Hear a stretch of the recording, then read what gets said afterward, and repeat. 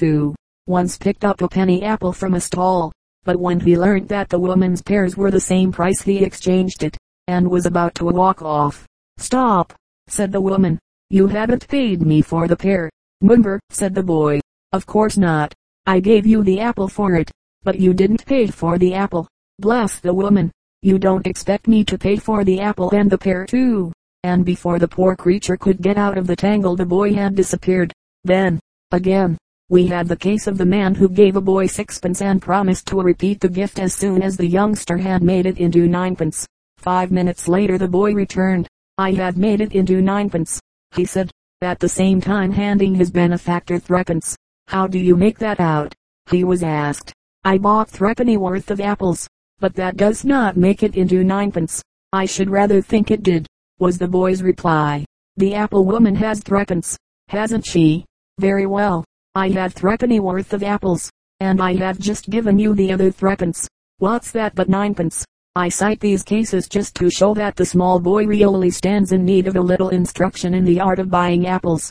So I will give a simple poser dealing with this branch of commerce. An old woman had apples of 3 sizes for sale, 1 a penny, 2 a penny, and 3 a penny. Of course 2 of the second size and 3 of the third size were respectively equal to 1 apple of the largest size. Now, a gentleman who had an equal number of boys and girls gave his children 7pence to be spent amongst them all on these apples. The puzzle is to give each child an equal distribution of apples. How was the 7pence spent, and how many children were there? 37.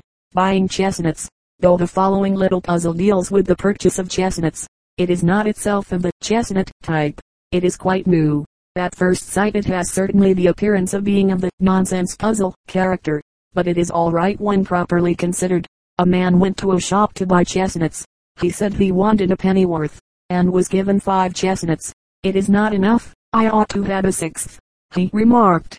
"But if I give you 1 chestnut more," the shopman replied, "you will have 5 too many." Now, strange to say, they were both right. How many chestnuts should the buyer receive for half a crown? 38. The bicycle thief. Here is a little tangle that is perpetually cropping up in various guises. A cyclist bought a bicycle for L15 and gave in payment a check for L25. The seller went to a neighboring shopkeeper and got him to change the check for him, and the cyclist, having received his L10 change, mounted the machine and disappeared. The check proved to be valueless, and the salesman was requested by his neighbor to refund the amount he had received. To do this, he was compelled to borrow the L25 from a friend, as the cyclist forgot to leave his address, and could not be found. Now, as the bicycle cost the salesman L11, how much money did he lose altogether? 39. The Costier-Molinger's puzzle. How much did yer pay for them oranges? "Bill, I ain't going to tell yer, Jim, but I beat the old cove down 4pence a hundred." "What good did that do yer?" "Well, it meant 5 more oranges on every 10 shillings worth." Now, what price did Bill actually pay for the oranges? There is only one rate that will fit in with his statements. Age and kinship puzzles. The days of our years are 60 years and 10. Some ixi, 10. For centuries it has been a favorite method of propounding arithmetical puzzles to pose them in the form of questions as to the age of an individual. They generally lend themselves to very easy solution by the use of algebra, though often the difficulty lies in stating them correctly. They may be made very complex and may demand considerable ingenuity, but no general laws can well be laid down for their solution. The solver must use his own sagacity. As for puzzles in relationship or kinship, it is quite curious how bewildering many people find these things, even in ordinary conversation. Some statement as to a relationship, which is quite clear in the mind of the speaker, will immediately tie the brains of other people into knots. Such expressions as, "he is my uncle's son-in-law's sister," convey absolutely nothing to some people without a detailed and labored explanation. In such cases the best course is to sketch a brief genealogical table, when the eye comes immediately to the assistance of the brain. In these days, when we have a growing lack of respect for pedigrees, most people have got out of the habit of rapidly drawing such tables, which is to be regretted, as they would save a lot of time and brain racking on occasions. 40. Mama's age.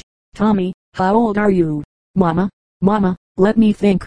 "Tommy, well, our 3 ages add up to exactly 70 years. "Tommy, that's a lot, isn't it? And how old are you?" Papa, Papa, just 6 times as old as you. My son, Tommy, shall I ever be half as old as you? Papa, Papa, yes, Tommy, and when that happens our 3 ages will add up to exactly twice as much as today. Tommy, and supposing I was born before you? Papa, and supposing Mama had forgot all about it, and hadn't been at home when I came, and supposing, Mama, supposing, Tommy, we talk about bed. Come along, darling, you'll had a headache. Now, if Tommy had been some years older he might have calculated the exact ages of his parents from the information they had given him. Can you find out the exact age of Mama? 41. Their ages.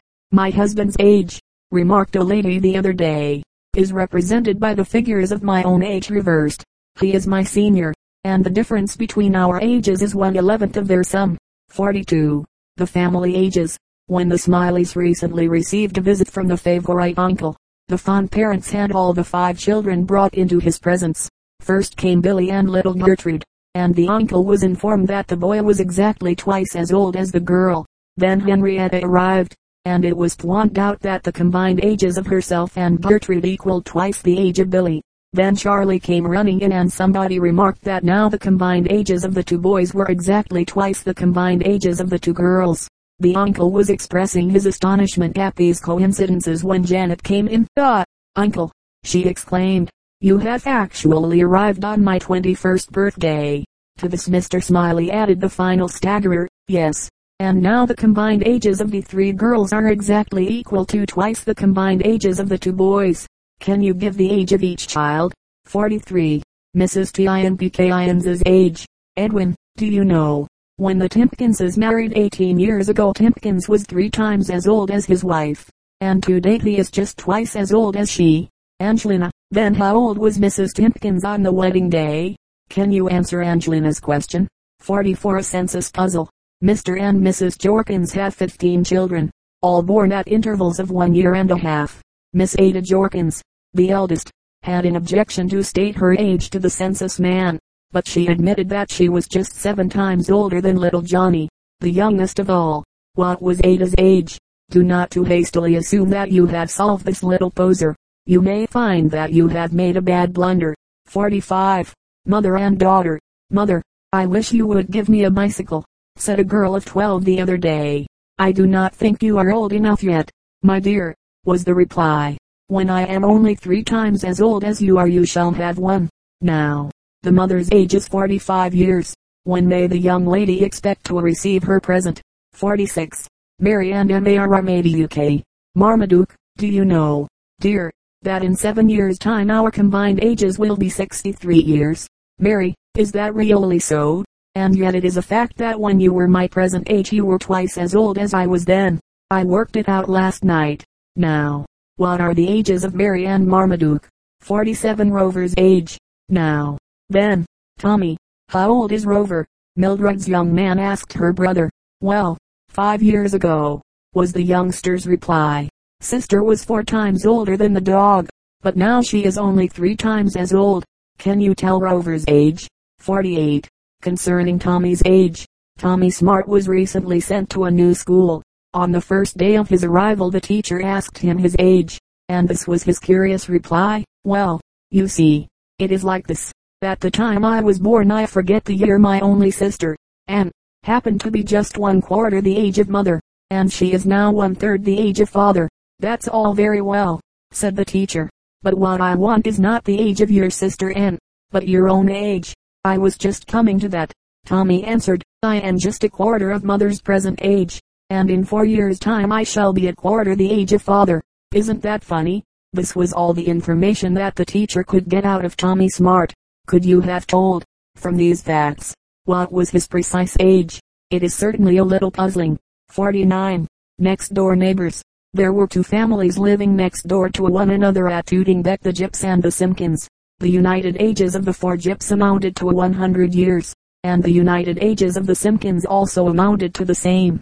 It was found in the case of each family that the sum obtained by adding the squares of each of the children's ages to the square of the mother's age equaled the square of the father's age. In the case of the Jips, however, Julia was 1 year older than her brother Joe, whereas Sophie Simpkin was 2 years older than her brother Sammy. What was the age of each of the 8 individuals? 50. The bag of nuts. 3 boys were given a bag of nuts as a Christmas present, and it was agreed that they should be divided in proportion to their ages, which together amounted to 171 years. Now the bag contained 770 nuts, and as often as Herbert took 4 Robert took 3, and as often as Herbert took 6 Christopher took 7. The puzzle is to find out how many nuts each had, and what were the boys' respective ages. 51. How old was Mary? Here is a funny little age problem, by the late Sam Lloyd, which has been very popular in the United States. Can you unravel the mystery? The combined ages of Mary and Anne are 44 years, and Mary is twice as old as Anne was when Mary was half as old as Anne will be when Anne is 3 times as old as Mary was when Mary was 3 times as old as Anne. How old is Mary? That is all. But can you work it out? If not, ask your friends to help you, and watch the shadow of bewilderment creep over their faces as they attempt to grip the intricacies of the question. 52. Queer relationships. Speaking of relationships, said the parson at a certain dinner party, our legislators are getting the marriage law into a frightful tangle. Here, for example, is a puzzling case that has come under my notice. 2 brothers married 2 sisters. One man died and the other man's wife also died. Then the survivors married. The man married his deceased wife's sister under the recent act, put in the lawyer. Exactly. And therefore, under the civil law, he is legally married and his child is legitimate. But, you see, the man is the woman's deceased husband's brother, and therefore, also under the civil law, she is not married to him and her child is illegitimate. He is married to her and she is not married to him, said the doctor. Quite so. And the child is the legitimate son of his father, but the illegitimate son of his mother. Undoubtedly the law is a hoss. The artist exclaimed. If I may be permitted to say so, he added, with a bow to the lawyer. Certainly, was the reply. We lawyers try our best to break in the beast to the service of man. Our legislators are responsible for the breed. And this reminds me, went on the parson, of a man in my parish who married the sister of his widow. This man, stop a moment, sir, said the professor. Married the sister of his widow? Do you marry dead men in your parish? No, but I will explain that later. Well, this man has a sister of his own. Their names are Stephen Brown and Jane Brown. Last week a young fellow turned up whom Stephen introduced to me as his nephew. Naturally, I spoke of Jane as his aunt, but, to my astonishment, the youth corrected me, assuring me that, though he was the nephew of Stephen, he was not the nephew of Jane, the sister of Stephen. This perplexed me a good deal, but it is quite correct. The lawyer was the first to get at the heart of the mystery. What was his solution? 53. Heard on the Tube Railway. First lady, and was he related to you, dear? Second lady, oh, yes. You see, that gentleman's mother was my mother's mother-in-law, but he is not on speaking terms with my papa. First lady, oh, indeed. But you could see that she was not much wiser. How was the gentleman related to the second lady? 54. A family party. A certain family party consisted of 1 grandfather, 1 grandmother, 2 fathers, 2 mothers, 4 children, 3 grandchildren, 1 brother, 2 sisters, 2 sons, 2 daughters, 1 father-in-law, 1 mother-in-law, and 1 daughter-in-law. 23 people. You will say, no, there were only 7 persons present. Can you show how this might be? 55. A mixed pedigree. Joseph Bloggs. I can't follow it, my dear boy. It makes me dizzy. John Snoggs. It's very simple. Listen again. You happen to be my father's brother-in-law, my brother's father-in-law, and also my father-in-law's brother. You see, my father was, but Mr. Bloggs refused to hear any more. Can the reader show how this extraordinary triple relationship might have come about? 56. Wilson's poser. Speaking of perplexities, said Mr. Wilson, throwing down a magazine on the table in the commercial room of the Railway Hotel. Who was speaking of perplexities? Inquired Mr. Stubbs. Well, then, reading about them, if you want to be exact, it just occurred to me that perhaps you 3 men may be interested in a little matter connected with myself. It was Christmas Eve, and the 4 commercial travelers were spending the holiday at Grassminster. Probably each suspected that the others had no homes, and perhaps each was conscious of the fact that he was in that predicament himself. In any case they seemed to be perfectly comfortable. and as they drew round the cheerful fire the conversation became general. "What is the difficulty?" asked Mr. Packhurst. "There's no difficulty in the matter, when you rightly understand it. It is like this. A man named Parker had a flying machine that would carry two. He was a venturesome sort of chap, reckless, I should call him, and he had some bother in finding a man willing to risk his life in making an ascent with him.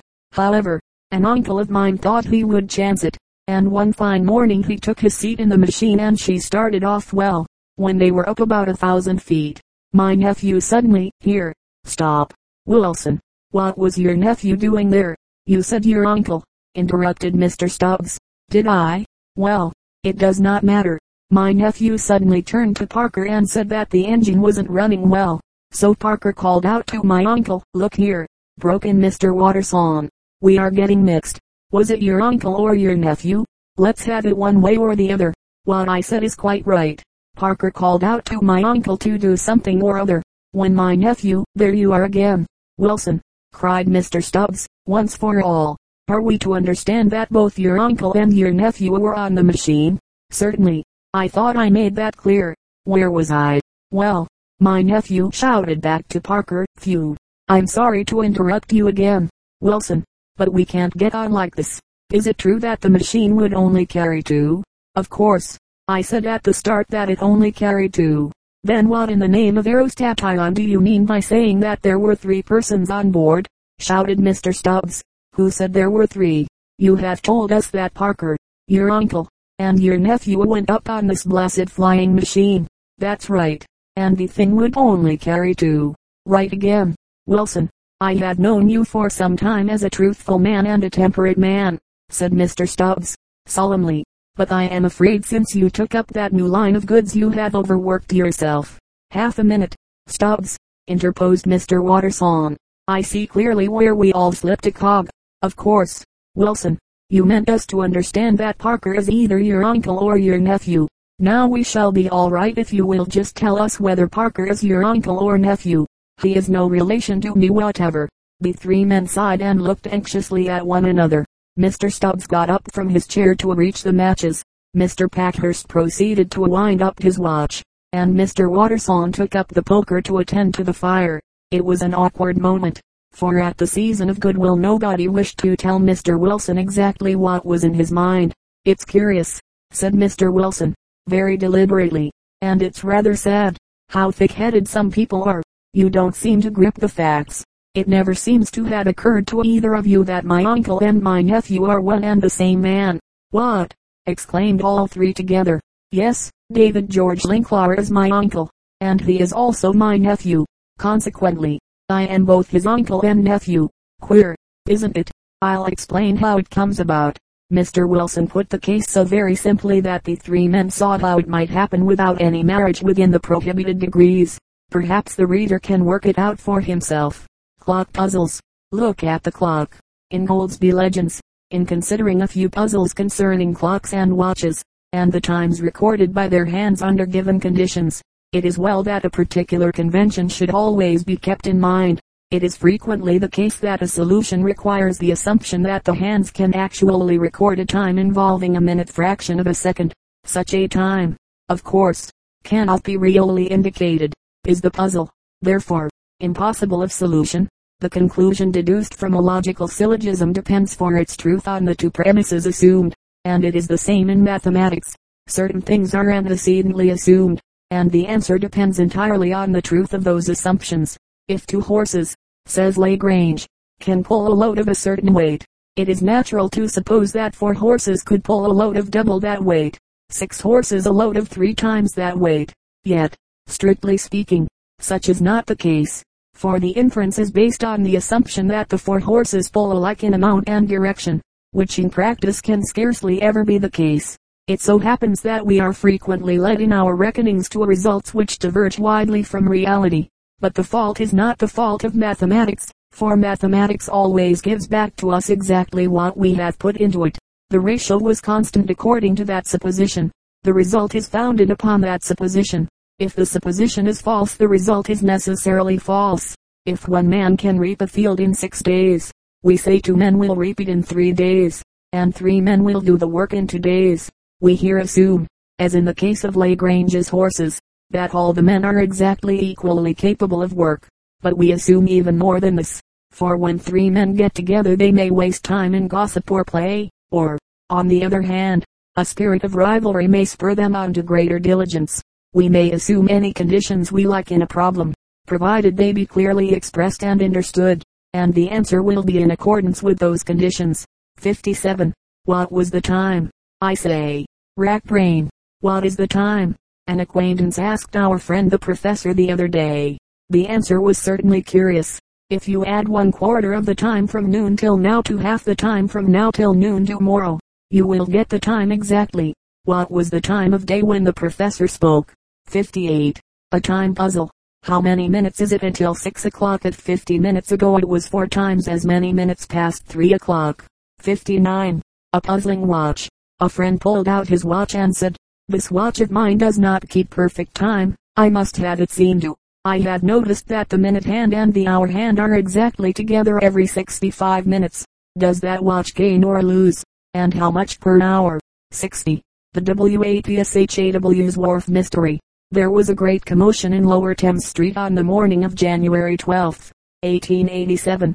When the early members of the staff arrived at Watshaw's Wharf they found that the safe had been broken open, a considerable sum of money removed, and the offices left in great disorder. The night watchman was nowhere to be found, but nobody who had been acquainted with him for one moment suspected him to be guilty of the robbery. In this belief the proprietors were confirmed when, later in the day, they were informed that the poor fellow's body had been picked up by the river police. Certain marks of violence point to the fact that he had been brutally attacked and thrown into the river. A watch found in his pocket had stopped, as is invariably the case in such circumstances, and this was a valuable clue to the time of the outrage.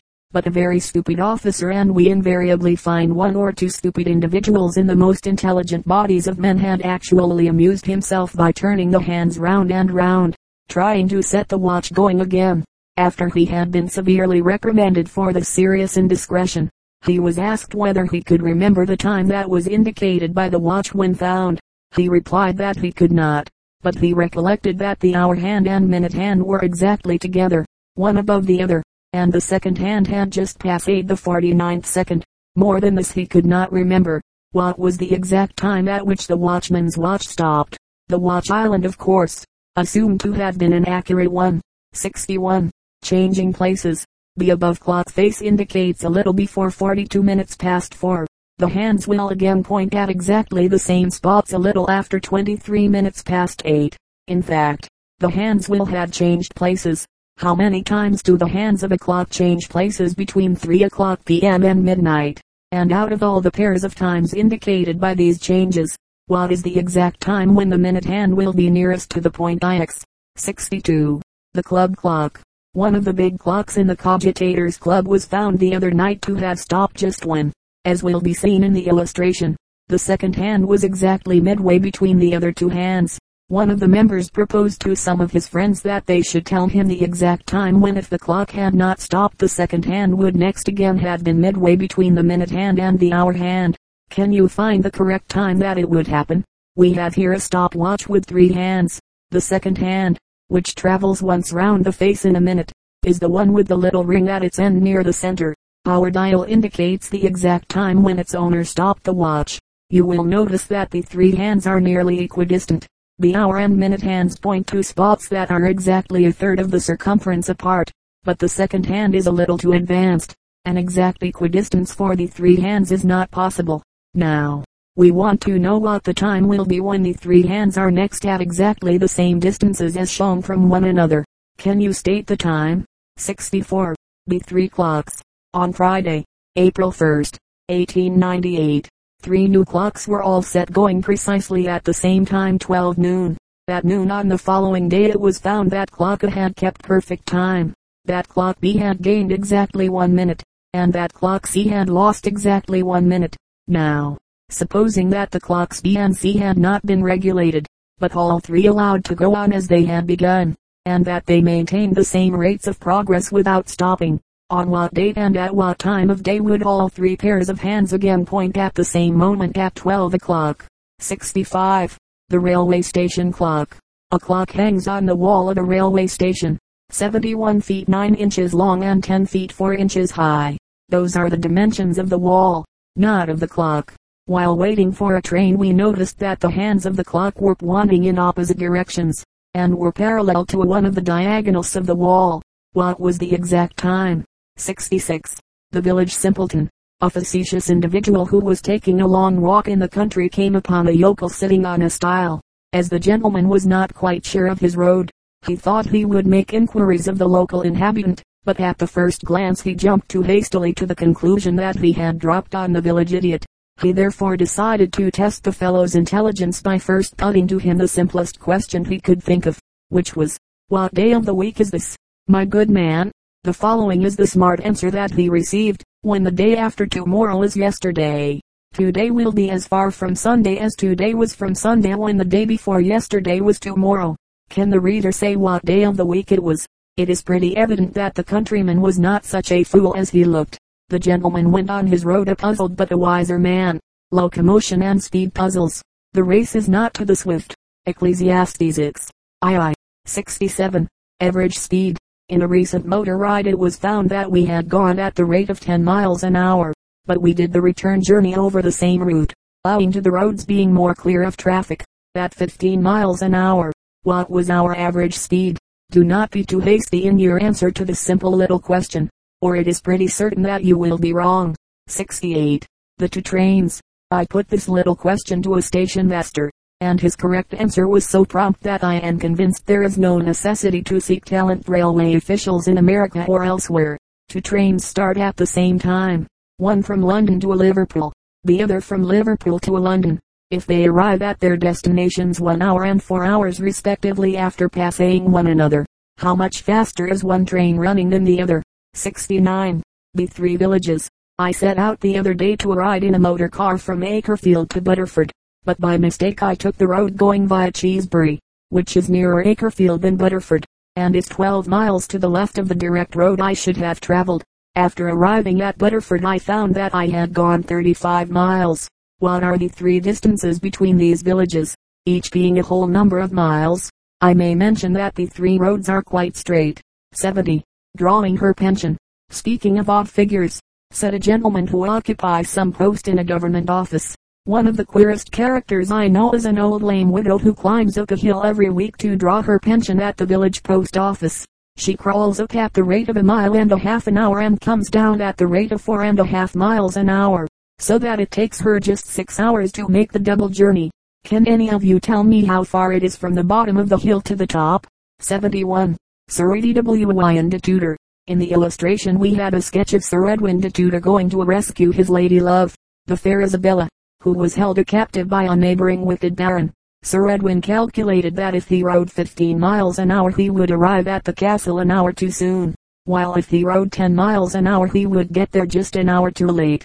Now, it was of the first importance that he should arrive at the exact time appointed, in order that the rescue that he had planned should be a success, and the time of the tryst was 5 o'clock, when the captive lady would be taking her afternoon tea. The puzzle is to discover exactly how far Sir Edwin de Tudor had to ride. 72.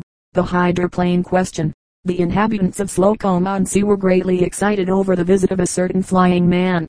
All the town turned out to see the flight of the wonderful hydroplane, and, of course, Dobson and his family were there. Master Tommy was in good form, and informed his father that Englishmen made better airmen than Scotsmen and Irishmen because they are not so heavy. "How do you make that out?" asked Mr. Dobson. "Well, you see," Tommy replied, "it is true that in Ireland there are men of cork and in Scotland men of air, which is better still, but in England there are lightermen." Unfortunately it had to be explained to Mrs. Dobson, and this took the edge off the thing. The hydroplane flight was from Slocombe to the neighboring watering place Poodleville, 5 miles distant, but there was a strong wind, which so helped the airman that he made the outward journey in the short time of 10 minutes, though it took him an hour to get back to the starting point at Slocombe, with the wind dead against him. Now, how long would the 10 miles have taken him if there had been a perfect calm? Of course, the hydroplane's engine worked uniformly throughout. 73. Donkey riding. During a visit to the seaside Tommy and Evangeline insisted on having a donkey race over the mile course on the sands. Mr. Dobson and some of his friends whom he had met on the beach acted as judges, but, as the donkeys were familiar acquaintances and declined to part company the whole way, a dead heat was unavoidable. However, the judges, being stationed at different points on the course, which was marked off in quarter miles, noted the following results. The first 3 quarters were run in 6 3/4 minutes. The first half mile took the same time as the second half, and the third quarter was run in exactly the same time as the last quarter. From these results Mr. Dobson amused himself in discovering just how long it took those 2 donkeys to run the whole mile. Can you give the answer? 74. The basket of potatoes. A man had a basket containing 50 potatoes. He proposed to his son, as a little recreation, that he should place these potatoes on the ground in a straight line. The distance between the first and second potatoes was to be 1 yard, between the second and third 3 yards, between the third and fourth 5 yards, between the fourth and fifth 7 yards, and so on, an increase of 2 yards for every successive potato laid down. Then the boy was to pick them up and put them in the basket one at a time, the basket being placed beside Th.